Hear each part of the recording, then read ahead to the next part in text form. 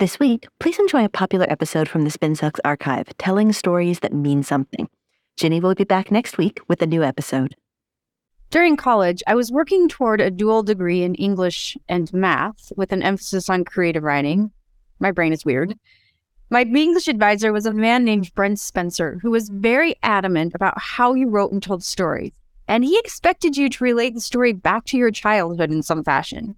He sat with me after many classes to help me work on my storytelling, advising me once to stop writing about superficial things and really dig into what I knew.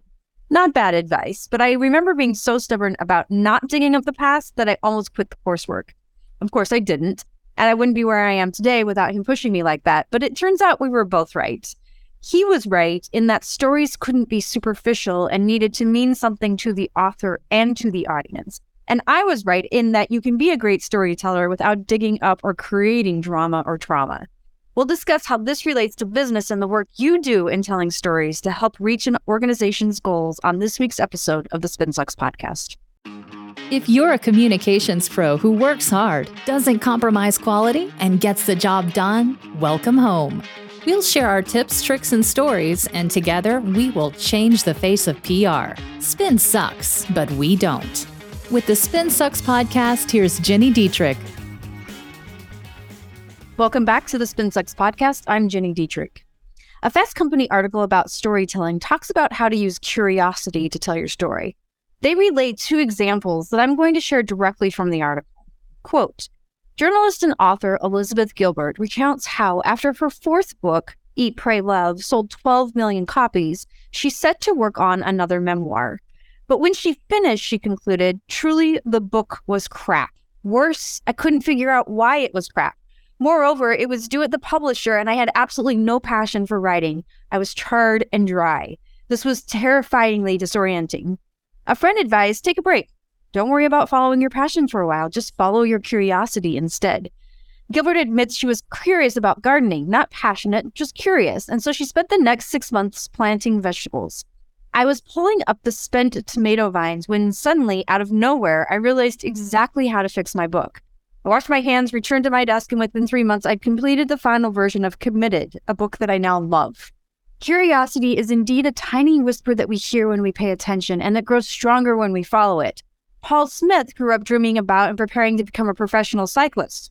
I like Paul Smith, but when a biking accident put him in the hospital for 6 months, terrible, I do not like to hear that, he had to change course. He began to get curious about clothes, and when out of the hospital, he took a class on tailoring clothes. That led to a job on Seville Road and then to opening his own small store, a mere 30 square feet. Today, he's an internationally recognized designer with stores all over the world. End quote. This is not to say you should start dabbling in what you're curious about and change careers entirely. Instead, it's a great reminder to just get away from the computer when you're stuck or a story isn't unfolding the way you would like. There are a few ways you can do this. Take a break. Walk away from your computer and take the dog for a walk, or jump on the Peloton, or have a dance break. We like Just Dance in our house. Sometimes even taking a shower helps, assuming you jumped right onto your laptop and you're still sitting in your PJs. Get in the shower, you monster.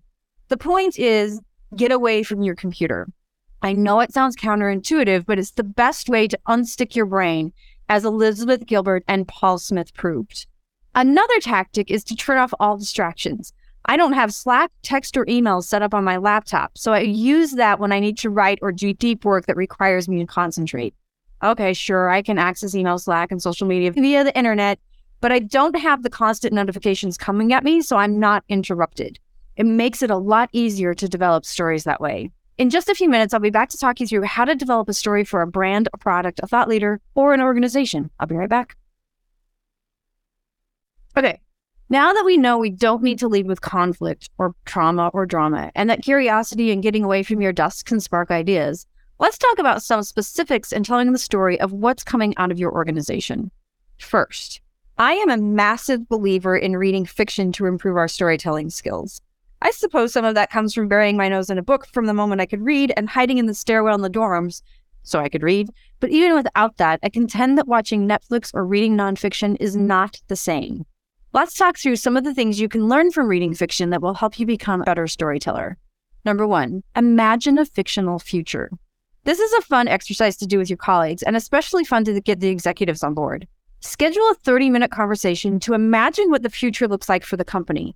Think about the kinds of products you've launched, the major competitor you've taken down or acquired, the team members you've added, the dream customers you've added, and more. The sky is the limit. Or as I tell my small one all the time, the world is your oyster. Use this time to start to break boundaries about what the future might look like. If you find you're all getting stuck, think about the things you don't want. You don't want to go bankrupt. You don't want to have an economic crisis put you out of business. You don't want to be bought by a competitor. Or maybe that is something you do want. The point is to dream big. So imagine a fictional future is number one. Number two is focus on solutions versus specific outcomes. For the longest time, when people ask me what I wanted out of life, I would say, and I'm kind of embarrassed to say this, but this is what I would say, to sit in the corner office, make 6 figures, and have a BMW. For real. I was a bit money hungry and naive. Guess what? I hit all 3 of those outcomes, and then I sat at my desk and thought, now what?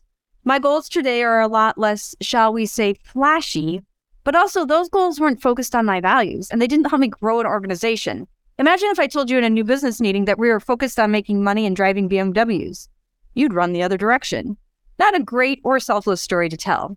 Instead, focus on the values of the organization: culture, team-driven, loyalty, integrity, honesty, passion, accountability, and more. Infuse your story with words such as help, inspire, shape, and change, rather than lists of achievements. And then number 3 is develop a narrative. No one cares about your mission statement. I'd venture to guess not even the employees can recite your mission statement. That's not to say you don't need one, but don't lead with it. Instead, start with a narrative. The brand story should be about who the business is and the future you are working to create. The CEO of Patagonia just gave away his company to fight climate change. That's far more powerful than a vague mission statement about fighting climate change. Now it's time to get to work. This is not a once and done process. You have to work it. We like to do this quarterly with ourselves and with our clients, and every time there's something new to announce, such as a new product launch or a new campaign. It takes some practice, and some people will be hard to track down at the start. But with some consistency, people will begin to look forward to those meetings, and you'll develop an incredibly enticing story to tell. If you're not already part of the SpinSucks community and you'd love to talk about storytelling and many other things that communicators are faced with, come hang out with us at spinsucks.com/spin-sucks-community.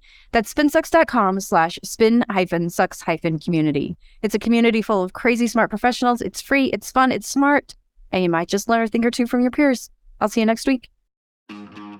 If you're ready to change the face of PR, make sure you subscribe to the SpinSucks podcast. If you enjoyed this episode, leave us a rating and a review.